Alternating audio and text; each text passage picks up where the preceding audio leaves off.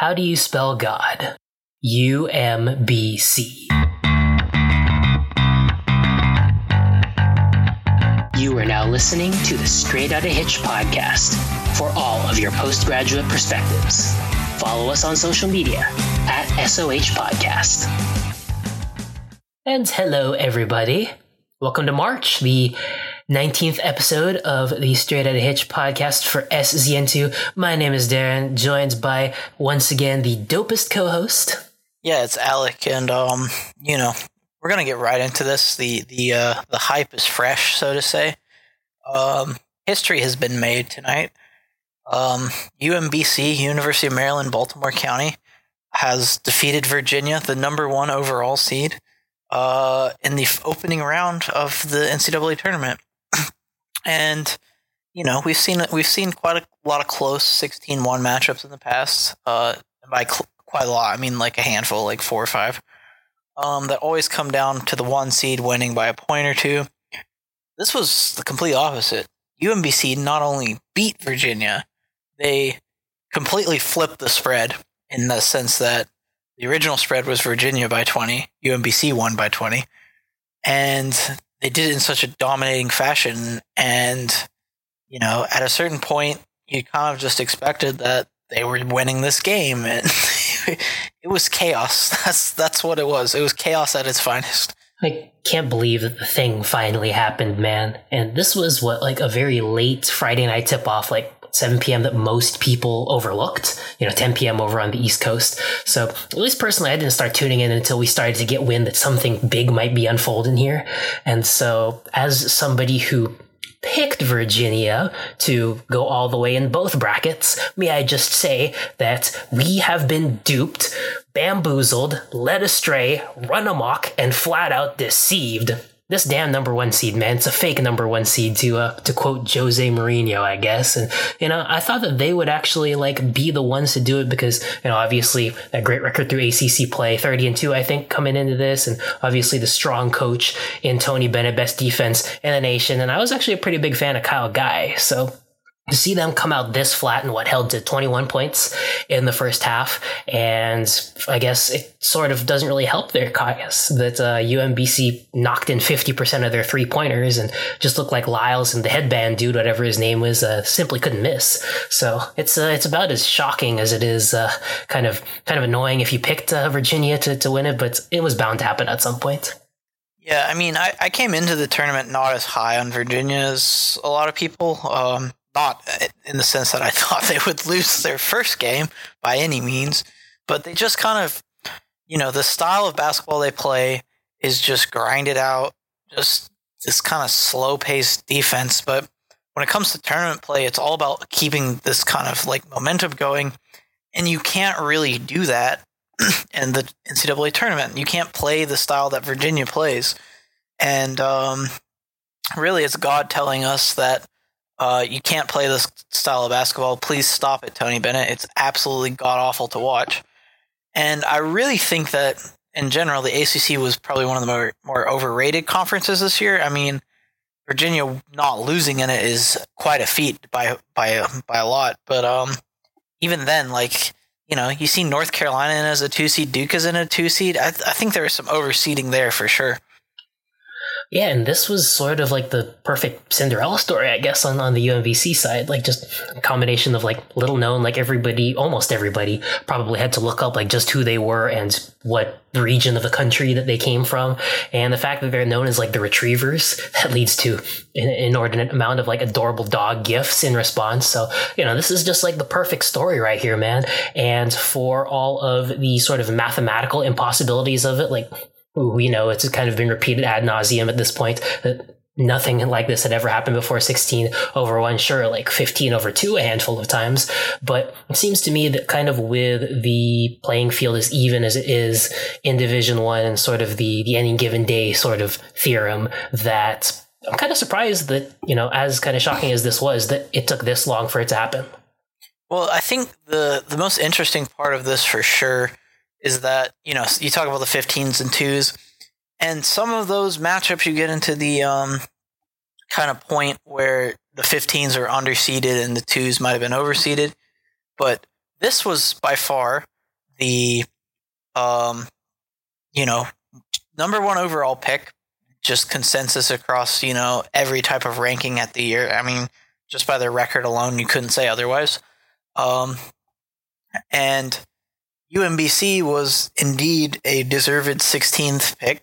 They weren't number one in the regular season in their conference tournament. They had to beat Vermont in their conference tournament championship to even get into the tournament, and nobody expected even that, and they did it, and they come in here tonight and shock the world.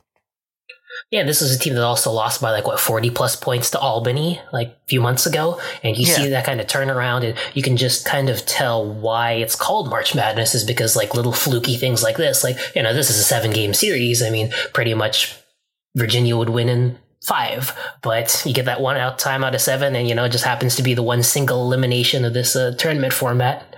This is the result, man. It's glorious. I'm here for the chaos, as I'm sure we both always are.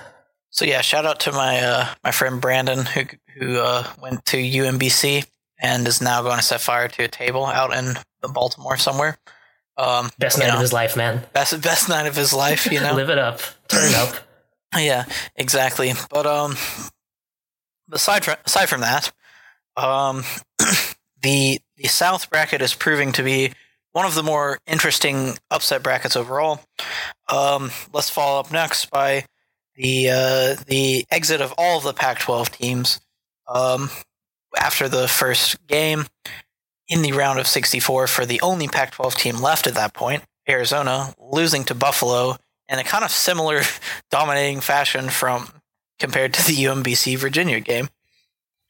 Yeah, so, I guess quickly to the Pac-12 point, I mean, what we had USC not making the tournament whatsoever, and so, you can debate whether or not that was merited or not, very unpopular pick there, but UCLA, Arizona State exiting in the first 4, and yeah, Arizona at this point, I think we had talked about it on the previous podcast, going into the roots of the whole Sean Miller investigation with the FBI, that maybe this is the perfect storm that Arizona kind of fosters the us against the world type mentality. It would finally vaunt them into the Final Four.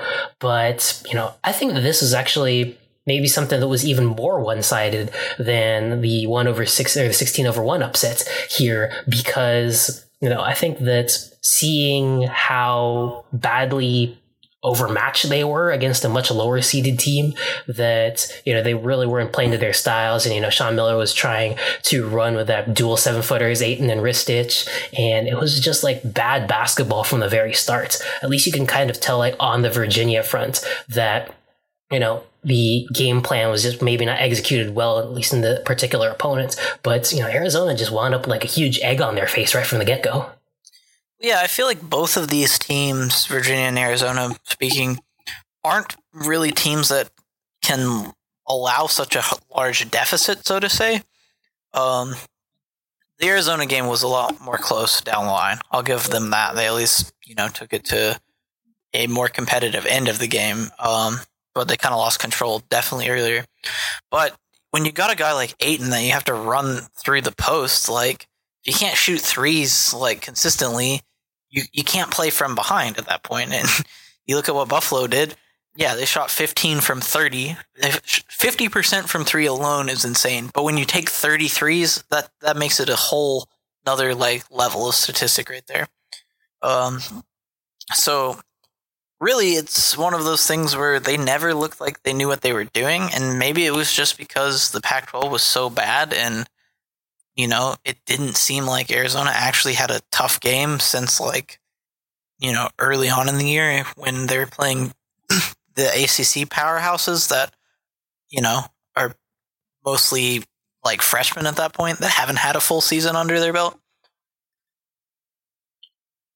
Yeah, man, and it seems like you kind of tell that they, at least for this particular game, and the jury may be out on whether or not that was kind of like a whole season-long trend, but it didn't seem like they were particularly well coached in the game against Buffalo, and you see how kind of, what you mentioned with the game plan, but also just kind of the inability of their guards to make basic entry passes or to take care of the basketball in a more kind of fundamental sense. But this kind of raises the question now, Miller kept his job through everything that went down with the allegations so far to this point, do you think that Arizona can now just fire him based on principle, not necessarily having to do anything with the off-court scandals, but just because you got blown out by a mid-major in the first round and you have pretty much no recruits coming into next year's freshman class? I mean, he's kind of like in a Ben Haaland type situation, I think. Ben Haaland at UCLA, I'm talking here. Where is he at now? Is like Mississippi State or something? I think Mississippi State, I believe. But kind of where he was doing very well in the regular season, consistently doing well in the Pac-12, and then you get to the NCAA tournament, and then you kind of expected that he was going to lose in the first weekend. I'm talking leading up towards his firing, not in the obvious cases where with the Westbrook and Love Final Fours and whatnot. But really, like, I think Sean Miller's in that same boat, and I think it's just funny that he was, the talk of the town for one of the Blue Bloods to potentially get in the coaching carousel a couple years ago, and now he's like just kind of turned into this joke for a lot of people. Yeah, and so it's kind of an interesting limbo that they're in, because if they are to fire Miller, like, who would be kind of like a logical choice? So Tom Crean took the Georgia job. We also potentially have Thad Matta's name in there a little bit, and maybe in a sense, like, Pitino obviously wants to get back into the game, and maybe this is exactly the sort of tainted program that's, both sides don't necessarily have a lot to lose anymore by having a bizarro marriage. So I just kind of don't know. Like, it's a tough spot to be in if you're Arizona. Great for us UCLA fans here, but from the inside looking in, it's tough to see how they can kind of recover from this, especially being the powerhouse that they've been for the last several years. Yeah, I mean, I think if you're Arizona, you don't go after an established kind of guy. You don't go after any of those names you just mentioned. You go after, some up-and-coming young guy, and who that is, I don't know at this point, but it just, it doesn't make sense for them to kind of take another guy. It's kind of like, the Alford UCLA scenario. It's like you kind of know these guys' limits, and I don't think any of them are going to bring much more to the table than Sean Miller. Unless, a guy like freaking, I don't even know. I have no comparison to who they could get, honestly, at this point. Yeah, because it's interesting because you see some of the kind of coaching comparisons of the past, like maybe ones that are like employed now, but in the past used to be in that situation. Like, I don't know, somebody like Shaka Smart, who, couldn't get past the first round once again at Texas, like just hiring like the surefire, even if it's kind of like a young up and comer, it's no real guarantee of like future success in March. Exactly. But it being March, we still got tournament stuff to talk about. So, I can't go without talking more in the South. The Kentucky-Davidson matchup. Kentucky definitely peaking at the right time. I think the score line was a lot closer than the game suggested, it being 5 points, with Davidson hitting a buzzer-beating 3 to make it 5 points. That covered the spread, by the way, so that was important to some people. We'll put it that way. Shout out to our degenerate gambling listeners. Yeah, but did you happen to catch any of this game? Just to an extent that to sort of analyze the way that they were performing on defense, because we've talked about like over text how this is probably one of the most kind of disciplined or well kind of run defensive schemes that Kentucky has. So I probably only caught like a few minutes of this game, but, I saw, I think, enough to kind of preview the upcoming matchup against Buffalo. And, now with the South pretty much wide open from here, we have enough info to go off of. Yeah, I definitely think that Buffalo will be a very similar matchup to Davidson. Maybe to the extent where Buffalo's obviously not going to shoot 33s, or even if they shoot 33s, they're no way in hell going to hit 50% again. That just rarely happens. Like, the kind of these Cinderella runs on the back of momentum, like the Florida Gulf Coast, it's a little bit more than just knocking down shots night after night. But I think, Buffalo has a little more size in the post, so that could give Kentucky some trouble. But ultimately, yeah, they let Davidson have their threes. The first half, I think it was a tale of two halves for sure. first half, the way Kentucky played, they executed the game plan perfectly. Davidson shot poorly. Second half, they almost thought they were winning the game, it seemed like, and they kind of let, I forget his name from Davidson, but essentially make 4 threes in a row, and that kind of changed what they needed to do. But so they play like they did in the first half. I think they have no problem getting their way to the Elite Eight, if not the Final Four, at least at this point. Yeah, man. Is it weird to kind of call Kentucky like a sleeper team this year? Because it seems like the freshman class is really like flown under the radar, but you can kind of see the class, how they have played their way into like relevance. Like you have Knox and Gilgeous-Alexander, who are both like projected to go in the lottery now. And of course, Gabriel is the stretch 5 god out here. And so, they have like a talent. I think the X factor, at least in the first half of that game and kind of leading into the rest of the tournament, is PJ Washington, who's kind of, he's the guy that can be very physical and kind of make these plays like in the post. But I just want to point out how beautiful Knox's like right side mid-range shot is. Like, just looks like something that, you'd expect any guy like James Harden or something to just pull up and take, or Westbrook, and just make it every single time. And really, without him, I think Kentucky would have a lot harder time against Davidson for sure. Yeah, man. And at his size, like, it seems kind of like a little bit like what we saw last year, like Justin Jackson during North Carolina's tournament run. And so, hopefully that translates to the NBA a little bit better. Yeah, I think Kentucky's interesting for sure, because they're not like a big team like we've seen in the past, in the sense that you got a guy like DeMarcus Cousins or Karl Towns or just these kind of bruisers down deep. But they're definitely a long team. Like they can stretch the court. They can, extend on the perimeter quite a lot. And that plays well to kind of what you need in the college basketball game, where 3 is key on the offense. If you can defend that well, you're good. Yeah, man. Ayton and Bamba are already out, so I guess it's probably good that you don't have those bruisers inside for the way that college basketball is going this season. Yeah, exactly. So regarding the rest of that bracket, I think Tennessee, Cincinnati is almost a surefire matchup. And, previewing that we'll do later. I think that could be anybody's game, honestly. For sure. But, yeah, let's talk about the rest of the bracket. You want to go to the East? Nothing, I guess the game to talk about there was the Marshall-Wichita State game, would you say? Yeah, man. And what Marshall is coached by Mike D'Antoni's brother, apparently, which is news to me. Yeah, that was news to me as well. I was like, well, first of all, D'Antoni has a brother. Yeah, that too. Second of all, why is he not an assistant at the Rockets? He's bringing a lot of Rockets principles to that offense. Yeah, exactly. I think the most interesting stat from that game was like the last minute of play took like 18 something minutes and was like the longest last minute of game ever in the NCAA or something. Yeah, man, I saw those jokes, dude. Like, just based on how long this replay review is taking, it's actually no longer March. Yeah, exactly. We've moved on to April. But yeah, that was quite an upset, because Wichita State has been consistently, good for the past few, I say maybe 5 or 6 years. But do we kind of see the like downturn of them finally? Is this where the kind of mid-major prowess that they've built so strongly, like, they kind of start going the other way without the major conference money behind them now?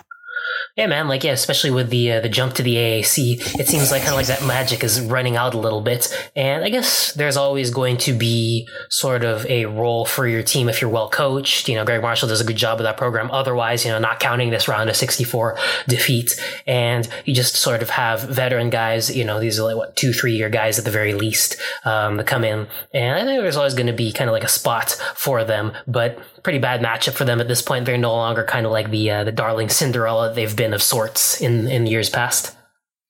Yeah. Do you think you have a favorite out of the East with this bracket? I personally had Butler going to the Elite Eight because I don't even know why I chose that. Like, this isn't even like the Brad Stevens era anymore. Like, I have pretty much like no ties or no sort of knowledge that I'm basing this off of. It's just kind of like it's an instinctual pick. Like, we see in the Midwest that you never bet against Tom Izzo and Michigan State when it's in March. So I guess you never bet against Butler too now that it's in March as well. Yeah, I don't know where that comes from, because Izzo always chokes when it gets to... Well, I guess he always chokes when it comes April. So you still got a couple more months to...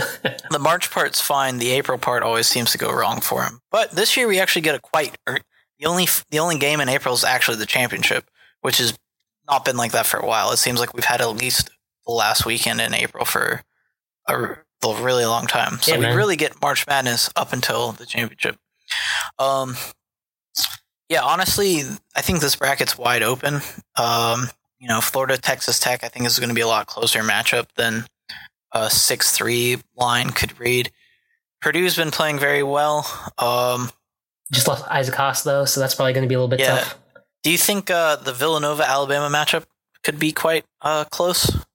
You think Sexton's going to bring it? Yeah, I mean, that's interesting because he is definitely heating up at the right time. And you saw in the tournament how, he was already in the conversation for a high lottery pick, potentially, or at least mid-lottery in the coming draft. But I think he's definitely doing some wonders for his stock right here. And I don't know, I don't feel like I've watched enough of Villanova this season. Like, this is kind of like another sort of team that we kind of like pencil in as an elite, but it feels like they've got some sorts of weak points in their armor. Yeah, I mean, I'd like to point out that the Big East is not remotely that good of a conference, and the SEC by far has seemed to be the best conference in college basketball this year. Which, who would have thought that? Me saying that a couple years ago would even be remotely true. You sure it's not the Pac-12? Yeah, well, okay, yeah, the Pac-12 was really good this year. Conference of Champions, baby. Conference of Champions, but yeah, the SEC was funny. It was like a tale of 2 days. Like every SEC team won yesterday, and then today only Auburn won. Oh man! Which, let's just go to that game. Just the end of that game being very interesting. Did you catch that at all? Which game was this again? The Auburn-Charleston game. This is basically like Charles Barkley's alma mater, right?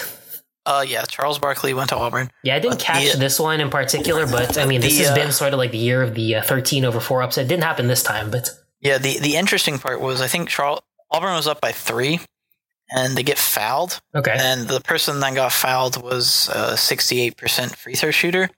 Somehow, Bruce Pearl got a 82% free throw shooter at the line, and the referees didn't notice, and they made one of the 2 free throws to put him up 4. Damn. With like a handful of seconds left, and somehow no referee, no scorer caught that. The old bait and switch, man. Is this going to show up on the last 2-minute report? Yeah. So this is the Rick Pitino special. Damn, dude. And it seems like Bruce Pearl is moving forward with that. So be interesting to see if there's any fallout from that. But yeah, also in the Midwest, Kansas. Like, is there even like point in talking about Kansas until they inevitably lose to like the 5 seed in this bracket?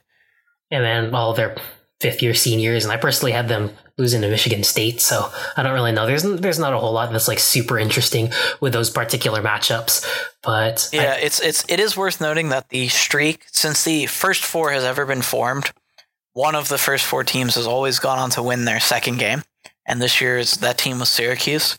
So Boeheim somehow getting some of those wins back in the tournament. That's classic, man. I mean, every time the people are up in arms about Syracuse making the tournament, they go on like a run to like the Elite 8 or the Final 4 a couple years back, right? Yeah, exactly. But I think anything, the Pac-12 proved that they didn't need more teams in, and Q's definitely lived up to the hype. But yeah, this bracket's probably one of those boring ones to like try to pick. Right. It's like it's a Duke or Kansas or Michigan State kind of thing. Like, right. Yeah, I mean, Duke's always going to be in that conversation. At least we'll only have to potentially see one of them in the Final 4, unless Auburn wins. Do you believe in the Cinderella prowess as much as it can be for a 7 seed of Rhode Island? I mean, that was a pretty classic. That was the very first game of the tournament against Oklahoma, and put the clamps on at least Trae Young's teammates. It's at least, yeah, Oklahoma's a joke right now. So yeah, I don't know. We'll see how they do. They definitely looked decent. But then the West bracket, we had only one upset, and that was the 9 over the 8 seed in Florida State over Missouri. Quote-unquote upset. Yeah, quote-unquote upset. Missouri, I thought, kind of played well down the stretch, so maybe I expected them to do a little better, but they really didn't. Yeah, man. I guess Michael Porter just missed too much time. That's what it had to be, right? Yeah, exactly. This is also just kind of a boring bracket. Like, I kind of almost expect like Beeline to pull one over and get Michigan to the Elite Eight at least. Yeah, man. And I also really wanted, like, speaking of, teams from a similar sort of background, but not really at all, UNC Greensboro, I actually really wanted them to sort of go on that Sweet 16 run. I mean, they have a really good, like, pressing defense, and they gave Gonzaga some trouble, and, Norville had to hit that clutch 3 at the end, but that was one of those teams, like, we need more pressing in the tournament. Like, this is, like, why I guess I have West Virginia going so far, is because I really like that. Well, yeah, you should like Kentucky then as well. They can press. Yeah, man. I mean, I guess by default, they're my team coming out of the South now. All right, perfect. I'll join you on the ranks there. Join my bandwagon. you know, all the future NBA talent, you have to join my ranks. I don't think you necessarily qualify as a bandwagon, though. Yeah, no, You're probably slightly to very much OG when it comes to Wildcat sport. Yeah, I was born with a Kentucky onesie on me, probably. No big deal. Yeah, no big deal. I remember Tayshawn's seven threes against UNC with Bill Rafferty when he was still like only 70 years old. Anyways, aside from the obvious surprises, I've gotten into the habit of not filling out brackets now because March becomes much more enjoyable when you do. Right. I mean, it's still stressful as hell because Kentucky's still in the tournament. I will be stressed out until they either win it all or are eliminated. But who did you have winning overall going into today? You said Virginia? Virginia, yeah. I think my title game was Virginia and Michigan State. Okay. Damn, okay. I took the memory a little bit too far here. I didn't know what I was thinking when I filled out this bracket. So you get a second chance here on the Straight Outta Hitch second chance brackets. Way better than ESPN. Who do you got in your new final game?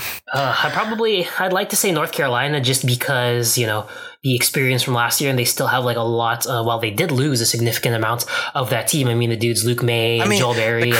I don't understand how a 2 seed can have 10 losses. Like, that's freaking ridiculous to me. But I guess it's the old legacy, man. Yeah, it's this like legacy mixed with, the ACC is always good when by all purposes, the ACC was absolute garbage. Yeah, because they lost twice to Virginia. So I guess now that Virginia is out of the way, I mean, now I guess they could plow through the rest of the West. Maybe. All right, so you're giving up on your dream of Michigan State and going with North Carolina. Well, okay. I mean, it could still potentially meet in the 4 on opposite sides of the bracket, but I'm not. So the question is, who are you taking out of the South and the West then to be in the final? All right, the South, I'll just I'll go for the sort of the hometown pick and then say Kentucky, just based on this pathway. I mean, this is pretty much like you knocked out both of the sort of biggest challengers, I'd say, like Cincinnati. I don't really have a lot of faith in Cronin's sort of style that he runs things. Like, obviously, it's very disciplined and sort of really wear you down. They throw rocks at each other. But since he started looking shaky to end the year, which kind of, if the tournament started in February, I could have seen a Xavier Cincy final. I still want to, that would still be a great Final Four matchup, but that would be in lieu of Kentucky making the Final Four. So I'm not going to root for that, obviously. True, yeah. The path of least resistance for Kentucky in the Final Four is always the one we must go for. Yeah, exactly. But we've talked quite a while for this. So we need to jump right into the NFL free agency. Let's not go too in depth because there's like a million people that have gone to different places, but we'll get the big names for sure. So we'll start with the one everybody was concerned with going, into the year. We already talked about Alex Smith being traded to the Redskins, but Kirk Cousins to the Minnesota Vikings. Minnesota keeping none of their other quarterbacks. Good deal all around, do you think? Yeah, man, especially for Kirk, all that fully guaranteed moolah, my friend. And so this is what is this? What is this, the NBA? Yeah, seriously, dude. Like, you're taking a page out of the book of James Harden and Russell Westbrook and Mike Conley, I guess. But you have Cousins out here, and this is actually like a really good sort of like football situation for him too. I mean, obviously it's an ACL tear, but hopefully Dalvin Cook can sort of be like the running back for him to grow with. Like, he really hasn't had quality running backs in Washington. That's why I thought that kind of like Arizona might be sort of like a really solid destination for him. But the Vikings, coming off of their run through the NFC, I think that, under that offense, he has a lot of playmakers on the field, can really open things up for his passing game as well. I feel like that's like a really cool sort of ecosystem for him to be in. He also has an offensive line. True. That's slightly important. That made not only Sam Bradford, but Case Keenum look a lot better than as Keenum probably looked a lot better than he did thanks to that, but that pass to Diggs was definitely all him though. With the skull chant forever in our the skull minds. chant. Yeah, so speaking of so Kirk, I think in Minnesota coming back with a pretty strong defense as well. Shout out to our boy Barr and Kendricks, obviously always bringing linebacker you out there. Yeah, but I don't think the Vikings will do as well as they did last year. Partially because our other boy Hundley, didn't pose much competition. True. For them, so to say, and the Packers will be kind of retooling. Is that where we take the conversation from there? The Packers moves, or that's my view on the Vikings. But the Packers cut Jordy Nelson. Jordy Nelson is now signed with the Oakland Raiders. Big carousel, man. Like Crabtree goes to the Ravens. Well, we didn't even get the Crabtree was cut after they signed Jordy. Raiders also signed Doug Martin, so John Gruden's going for the thing that won him the first Super Bowl for him, and just sign a bunch of really old people. Ragtag. Exactly, but apparently James Jones was a big proponent of Jordy going to the Raiders, so I could definitely see it. It'll help Carr out a lot. But, we kind of started seeing Devontae Adams come into his own. And if you're the Packers, you don't really want to get rid of Cobb because you don't really have anybody else in the slot. And you kind of used him a lot in, these kind of backfield sets, especially with Ty Montgomery as your, running back. So overall, as great as Jordy's been, it kind of makes sense from a future perspective for them. Yeah, man, and kind of the ability for them to sort of reorient the offense now that they have an elite producer at the tight end position. I mean, they got Jimmy Graham as well, and Rodgers hasn't really played with very solid tight ends. I mean, maybe like that one season of Jermichael Finley. Don't diss Andre Corliss, come on. I can't, man. Or Richard Rodgers, the double Rodgers connection. Yeah, exactly. Who caught that Hail Mary where like everybody was stacked behind them. Yeah, exactly. But NFC North definitely made some moves. The Bears have got, what was it? They re-signed Fuller. They got not Jarvis Landry. He went to the Browns. Other CB team, I guess. Who did they sign at wide receiver? Who am I blanking on right now? I didn't really pay much attention to the Bears of all people for their offseason, but it's interestingly surprisingly enough. The Bears have been making moves. Yeah, it's some under the radar stuff, man. And then the Lions have finally got a running back. Sure, he's 34, going on 35, and that is Frank Gore. But go get that man a ring. He deserves it. Is it going to come in Detroit though? Yeah, exactly. That's the question. So some of the other moves we were talking about Vikings. Case Keenum, he's ended up at Was it Denver? Right. He's ended up at Denver. Sam Bradford's gone to Arizona. Okay, here we go. Teddy Bridgewater's gone to the Jets, just to clear up that whole situation. For sure. And on our Bears point, Taylor Gabriel, I guess that's pretty, it's a pretty noteworthy signing. Exactly. Man, there's been quite a lot of signings. Oh, the one that we didn't even get to yet. The big one in terms of the division rivalry. Yeah, exactly. This is where I was going next. Oh, nice one. Same wavelength, bro. Dick Sherman to the 49ers. They were also going to play the Raiders this year, so Crabtree, got out at the right time. He's ducking him, man. He's ducking. He also doesn't have to play Talib either. Oh. Where did Talib wind up going again? The Rams, right? The Rams, yeah. That's crazy. There's so much player movement. Yeah, Crabtree's chain is safe. But, Sherman to the 49ers probably is one of the most shocking things for a lot of people. I think it was a very good contract from both ends. If Sherman doesn't, produce like he's expected to, the 49ers don't have a lot of dead money or anything based on that. And Sherman has a lot of incentives to play well. So he could be a very big piece for them. Like, he's still a very big body. He's a very big corner. Just obviously he's past his prime, but, definitely a big pickup for the Niners. Yeah, man, it seems like there's definitely a lot of, sort of like you were hinting at, mutual incentive here with minimal risk, I guess, in the way that this is constructed. And so, Sherman, how old is this dude? Like, still in his late 20s, I believe? Yeah, 29. And so I guess this is coming up in like his age 30 season. But this is a team that they're kind of already set in terms of their direction of their offense. They found their dude in Jimmy G, and remains to be seen like where they're going in terms of the running back. I mean, Carlos Hyde signed with the Browns, I believe. But now that you can sort of have, I don't know if he'll necessarily be like an anchor for that defense, but at least at the very least sort of like a number 2, number 1 corner potentially. Like that's a big sort of building block for the future, even if it's only a shelf life of like 3 to 4 years here. I mean, that's kind of like a big sort of like culture thing.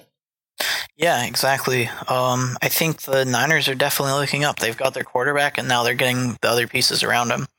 So who would have thought that the kind of post Harbaugh exodus would have turned around so quickly, honestly.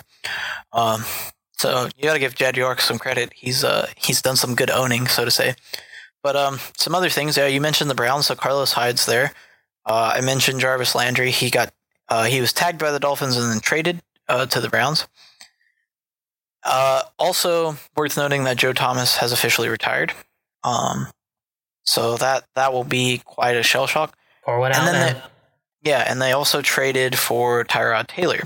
So I think that's a very good piece to have for the Browns, because you can have a guy that starts day one. You kind of know where he's at in terms of his skill.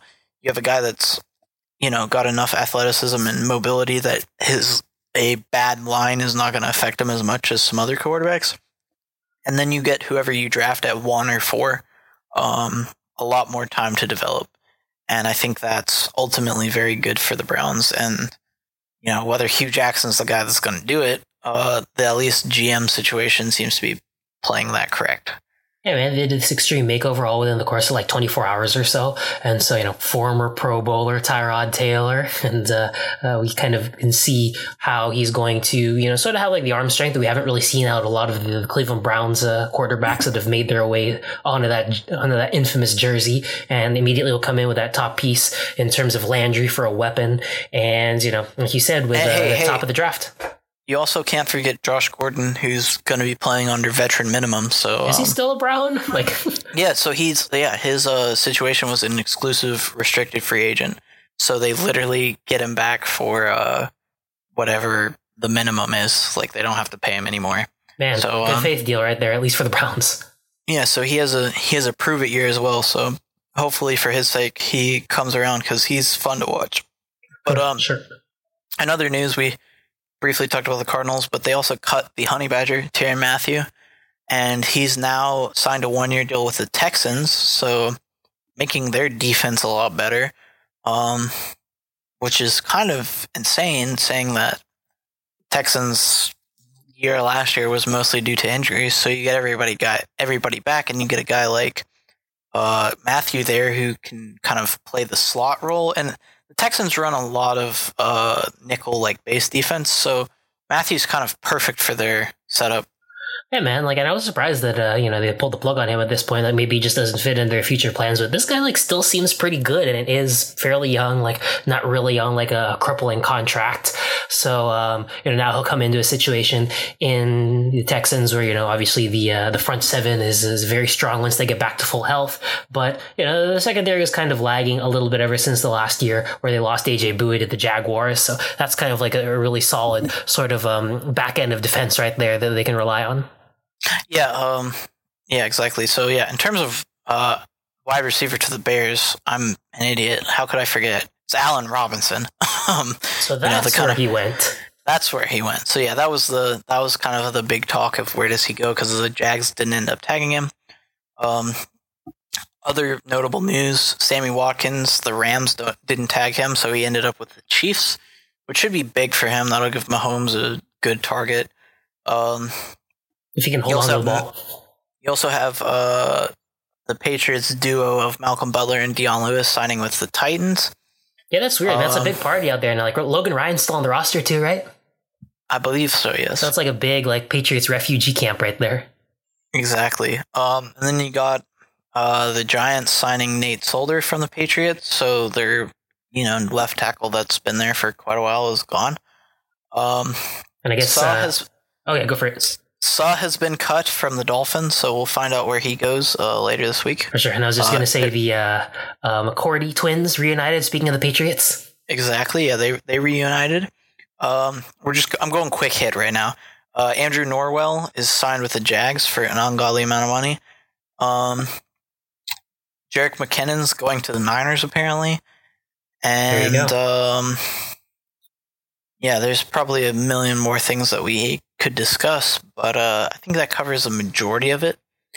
March Madness in the NFL as well, I guess. Yeah, I think the thing that I'm taking away from this is that the kind of value of these players, a lot of these players are being almost overvalued. Like, you get some starters for sure, but they're being paid top tier money, especially some of these offensive line guys. And it's left teams like the Colts, for example, who have an ungodly amount of cap space, but a GM willing to not overspend in an interesting situation where they're making no moves whatsoever. So see how that works for them. But draft coming up soon. We'll recap some of that when we go there. There's going to be some blockbuster trades. I got a feeling for that. So that'll be exciting. But we need to move on into politics because Mueller's March Madness is also happening. Man, it's March Madness in every sense. Well, I mean, this week is more of the stuff revolving around it, but, you know, you can tell all of the strings are moving because of the Mueller investigation, you know?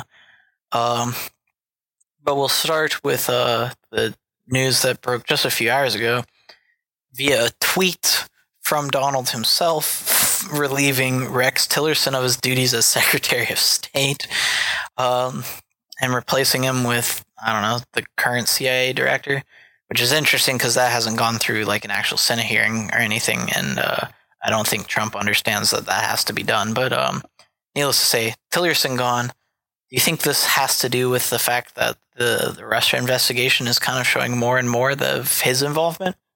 I think so, honestly, and maybe it's sort of like a good excuse for it as well, because it seems like this dude has been on the rocks for a while, and the way that they sort of disagree on policy issues, like, it actually kind of does seem like Tillerson has been sort of on the like more agreeable side when it comes to foreign adversaries such as, you know, Russia, North Korea, Iran, etc. But, you know, in direct conflict with Trump's views on these things, and, you know, Tillerson is a guy who is not necessarily qualified to be addressing all of these particular talking points and policy points. So, you know, it's easy for Trump to kind of fire like all of these people in his cabinet and all of his advisors. It's just kind of difficult to find replacements and to get them all confirmed, like you were hinting at. And, you know, I guess his ultimate goal is to get an entire staff and administration full of yes men and family members. Yeah, I think, the yes men is definitely what he's trying to get. Has McMaster officially left yet? I believe that was another discussion that was happening this week. Yeah, man, who's next on the chopping block? Next week on The Apprentice? But it's, you know, it's kind of scary because, you said it, Tillerson's more agreeable, but you still see him gut the hell out of the State Department, and he's still got quite a lot of problems. Ultimately, you know, you put everything relatively, and it's really hard, but when you objectively look at any of these people, it's terrifying who's been running our government for the past year and foreseeable couple years. In Mueller we trust, though.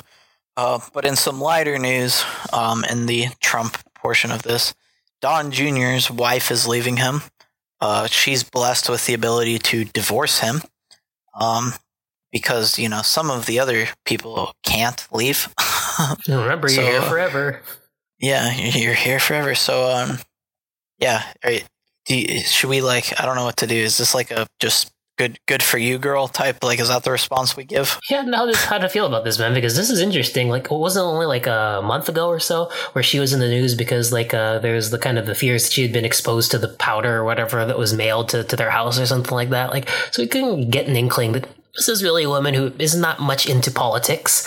And, you know, when you have Donald Trump Jr. increasingly becoming more unhinged, like that was kind of one of the unintentionally funny parts of all this is the reports of why she left him. And like, he's exhibiting behavioral changes, and you can kind of see it based on his Twitter activity. Like, did Twitter actually like rip apart the first family? Well, more so than the patriarch has been doing.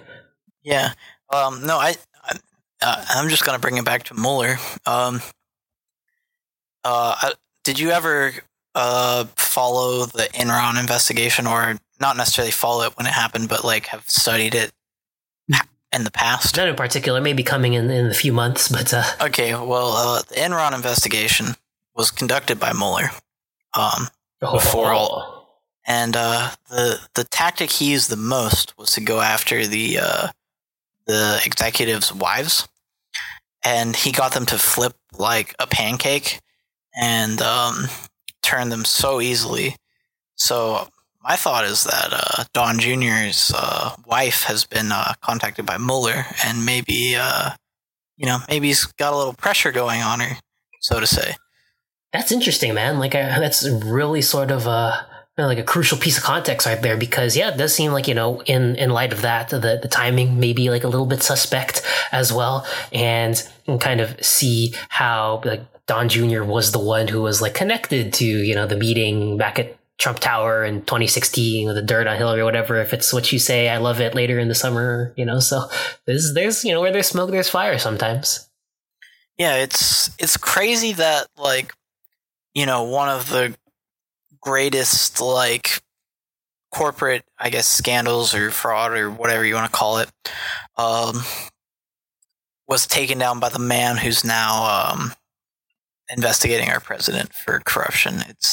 I think that's, like even if you don't know anything about Enron, Enron's name just because of that, that they were taken down, so to say. So I guess Mueller is going for the back-to-back championships here. Yeah, that's what I got going for this. But so I think the fact that it was filed in was it, I guess, the New York Supreme Court or something, was kind of interesting.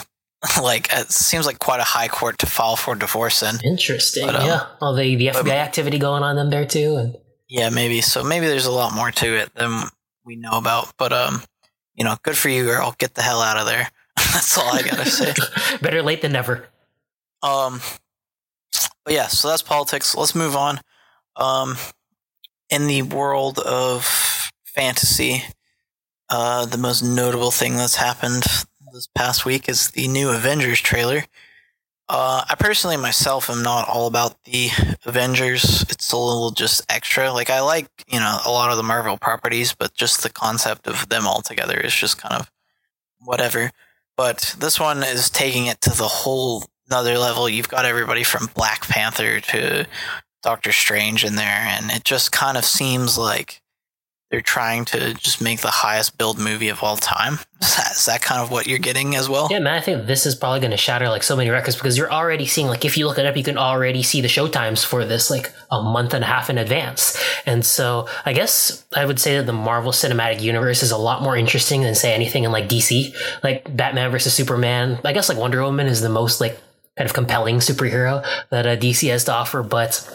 Hey, come on. Unless you're considering the Nolan Batmans, but that's, I guess, I'm not leaving even that. really... I'm considering like the Ben Affleck ones, I guess. So, but to your points, like I'm not really too big into the Avengers themselves as well. I just kind of am here for like the interplay and kind of how different and how sort of interesting it would be to witness all of these different groups, whether it be the Guardians of the Galaxy, whether it be Black Panther and all the Wakandans, and just the Avengers themselves. You have Spider-Man coming in there now, like you mentioned, with Doctor Strange. Like these are people who have fundamentally like different ways of like fighting, and in terms of their shields and their worldviews and all that, like weaponry, etc., backgrounds. So if they can pull it off, it's like a really good concept to unite and fight the common enemy of Thanos, or however the hell you pronounce his name.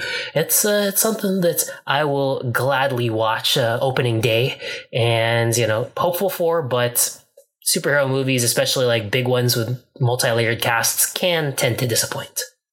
Yeah, I'll catch it on a transatlantic flight. Is my plan.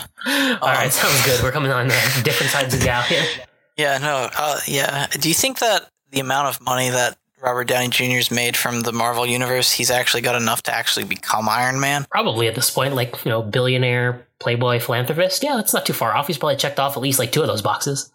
Yeah, he had his coke addiction back in the day, and he's reformed. So maybe the playboy's a little less of a part of it, but he was that at one point for sure. Yeah, so he's going for the trifecta now, at least at different times. But yeah, we're gonna move on to the world of gaming a little bit. Um, everybody's probably heard of Fortnite at some point. It's probably become the most popular casual game in a really long time since some of the original Call of Duties, to the point where even people that know nothing about anything in the gaming industry know what Fortnite is. But the top Fortnite streamer, this guy named Ninja, who's up to close to 200,000 subs on Twitch, which, if you don't know how Twitch works, you basically, it's a $5 a month subscription. The revenue is split between Twitch and the streamer, and the more subscribers you have, ultimately, the bigger share you get. So a fair estimate for a guy like Ninja is like $3 to $3.50, $3.50 he gets per sub. So just to put that in perspective, he's making close to $500,000, if not more, off his subscription numbers alone per month from Twitch. What a time, He's by far the 0.0001% of Twitch. But he had a live stream where he played Fortnite with Drake, and they hit about 600,000 views. Drake tweeted it, but I think the thing is, we could talk about the stream itself, but the more interesting thing is this kind of bridging these communities of gaming and everything else. Like we've seen it a bit, and it not being super popular in the sense that you have guys like Karl Anthony Towns, some of these, Andrew Wiggins, I believe, does it as well, but they kind of stream them playing games, and their viewership numbers are in the couple thousand, which for Twitch relatively isn't that huge relative to the top streamers. And then you got guys like T-Pain, even, who does some Overwatch streaming, and he barely brings in hundreds of viewers, which it's a guy like T-Pain. You get Drake on with the most popular streamer in that game itself. They broke some records there. That's some insanity. Yeah, man, it's sort of like the perfect sort of marriage right there for a few glorious hours earlier this week. That, like you mentioned, that you have the biggest streamer in the game, as well as Drake, who probably has an argument for the biggest celebrity right now, just based on his combination of culture icon, musician, Toronto Raptors ambassador. I mean, yeah, it's definitely, but I mean, you've seen if anything, Drake's relevant right now. God's Plan came out, and that was something that a lot of people, loved, and it was just crazy. And they were getting Travis Scott on here. They got Travis Scott to play as well. It wasn't just Drake. It was great. Yeah, man, the Super Friends, didn't he get Juju Smith-Schuster on there too?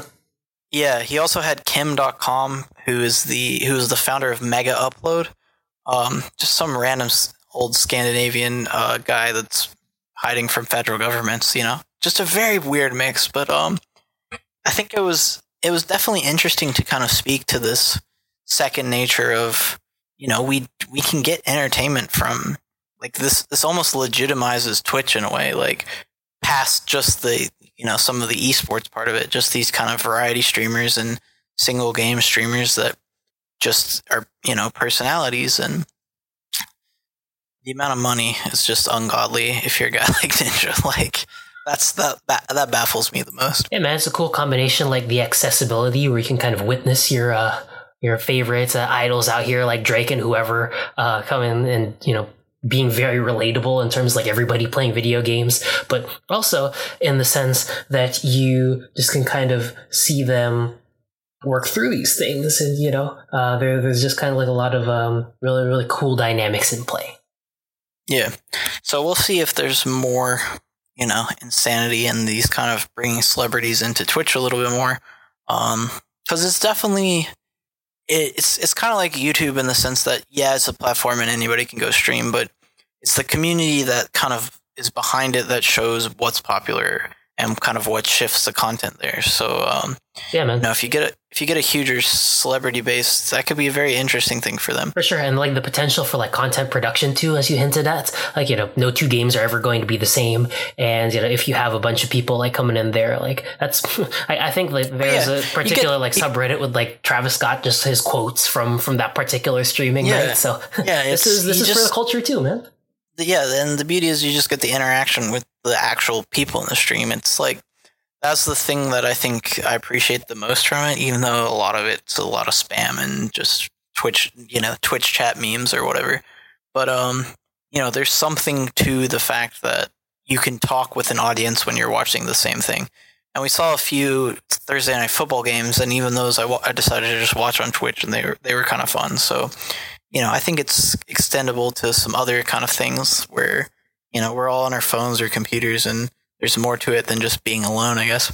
But we need to move on. We talked about March Madness, which means we're going to talk about the Beef Madness. Not sponsored by Arby's, but it should be. This week we're going to do the O'Reilly's half of the bracket. Oh, this is bringing it back now. All right. Thanks to the wonderful annoying Spotify ads, which we've decided to. That's our bracket regions, annoying ads. All of us free Spotify listeners know the struggle. Yeah, I've had Spotify Premium for about 4 years now, but those ads still haunt me. They have a way of hanging around. So the seedings. So to go over last week, the ones that advanced, we got Jake Paul, Sunil Gulati, Papa John, and Grayson Allen. This week we have 4 wonderful matchups. We're going to just start from the top. Ajit Pai versus Mark Stoops. Is there anything to even discuss here? It's obviously FCC scumbag Ajit Pai. Yeah, man, no surprise upsets right here, I guess. What did Stoops even do to get on here in the first place? He annoyingly lost to Florida, I believe. Okay. Well, I mean, I'm sure he wasn't actively trying to tank his squad as Ajit Pai appears to be trying to do with America. Well, yeah, I believe that one individual game, he sent 10 men on the field twice after 2 timeouts. So yeah, it was a very beef of the week that was deserved, but the beef didn't really extend past that week. So yeah, it's one and done. It's a one and done. It's like the most Cinderella beef. I believe they were our lowest overall seed. So, Mark Stoops didn't even deserve to be in this tournament, but, we gotta seed it somewhere. And obviously Ajit Pai was kind of Ajit Pai, so to say. If not, so yeah, there's no discussion here. Easy 4-game sweep. Yeah, exactly. So moving on, we got Joel Osteen versus Derek Jeter.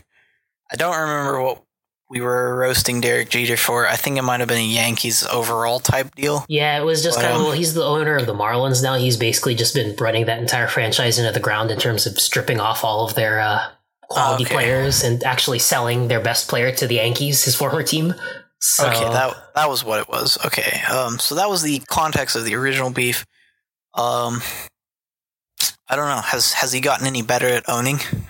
Is there any redemption for Derek Jeter? He sold off more people, but I think that they're slowly starting to come around to him once you kind of accept and embrace the tank. They're the race to the bottom, so to say. So, I don't know. So are we lowering his beef status with the fact that he could be... He's upping the meme status of tank commanding? I think so. I mean, Is that what you're saying? Yeah, man. You sort of gain a little bit more experience as both an owner, as a tank commander, as time goes on. So I feel like our beef with Osteen is a lot more legitimate and long-lasting. Yeah, I feel like he's never going to redeem himself. Like, he's still, just a scumbag. After all the crap in Houston and, we see guys like J.J. Watt winning Walter Payton Man of the Year, and guys like Osteen still have yet to do anything. I think that's a pretty clear runaway. For Joel Osteen. Yeah, man. I mean, these televangelists, man. I mean, this is just like a total perversion of actual Christianity. So I can definitely see where we're coming from here. Exactly. Coming in the 3-6 matchup, Josh McDaniels versus Dennis Rodman. I think the hate's still strong with me, as it should be. As it should be. I think he's not done anything in the post of going back to the Patriots to kind of redeem his image. And the sucky thing is, as soon as some coach has a really bad some team has a really bad losing season, no GM is going to remember what happened, even though it was garbage to the Colts. So, Colts fans are just going to LOL. Yeah, even if he doesn't take over the Patriots. So, I still got a firm belief that he's just Yeah, some very salty beef.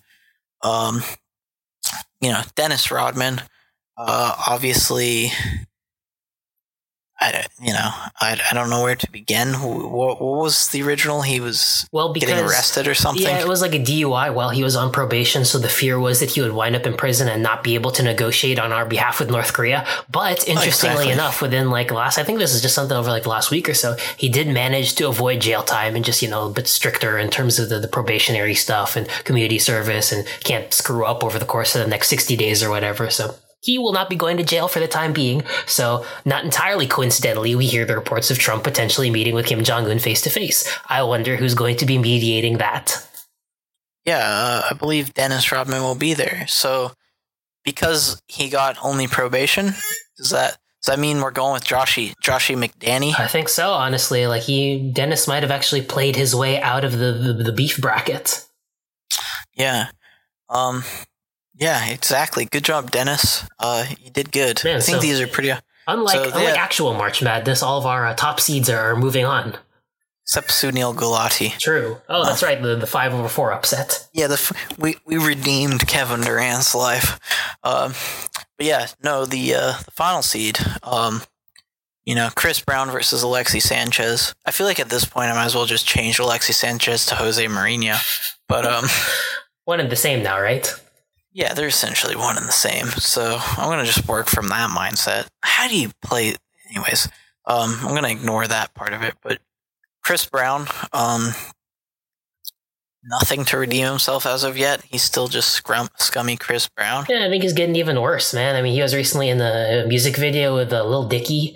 And, now they're kind of putting a lighthearted spin on what he called his troubled past. So now he's just kind of reducing domestic violence down to a little bit of a funny punchline in a music video. So yeah, for all intents and purposes, he's actually gotten worse. Yeah, apparently the Chris Brown ad, there's a Chris Brown ad on Snapchat as well. I remember this. That tanked Snapchat stock a bit today. Yeah, man, because Rihanna did forcing them to apologize. So it hasn't been great. And then a few weeks ago, Kylie Jenner, threw some shade at Snapchat too. Those are the two of the biggest people in terms of a follower base. Yeah, for Snapchat, Instagram world. So yeah, I think Chris Brown's just proving to be kind of terrible. Unrepentant at best, and probably terrible. In fact. Apparently, also his Vegas battery accuser recorded a single about settlement, so that's interesting. Oh, it was entitled $70,000. Is that was that what the ultimate payment was? I assume so. Yes. Hopefully, Stormy Daniels gets a little bit more than that. Yeah, hopefully Stormy Daniels gets the seat on top. Well, no, I don't know how Stormy Daniels as president would be, but a lot better than Trump. Probably. Anyways, so we just going top seeds down the way. Hey man, 1, 4, 3, and 2, all victory. Man, wow. Well, no upsets here. March Madness. I think the way we structured the beef seeding is going to be hard to see many upsets. But unlike the selection committee, we actually properly seed our competitors. Yeah, we properly seed. There's some proper seeding. But there's still a little wiggle room, so to say. But that'll do it. Damn, we're coming in. We got our Elite 8 now? Yeah, we got Elite 8. Or what's our what's the opposite of elite that also is alliterative? The egregious 8? Yeah. We'll go with that for now until we can think of something better. Yeah, for sure. All right, I'll let you sign us off. This has been Alec. It's been real. For sure. And yeah, the March Madness continues in more ways than one. And we thank you for continuing to listen to us through it all and as it gets into April and further down the calendar as well. So yep, signing off on behalf of my co-host Alec. This has been Darren. This has been fun, folks. We shall catch you next time. Peace.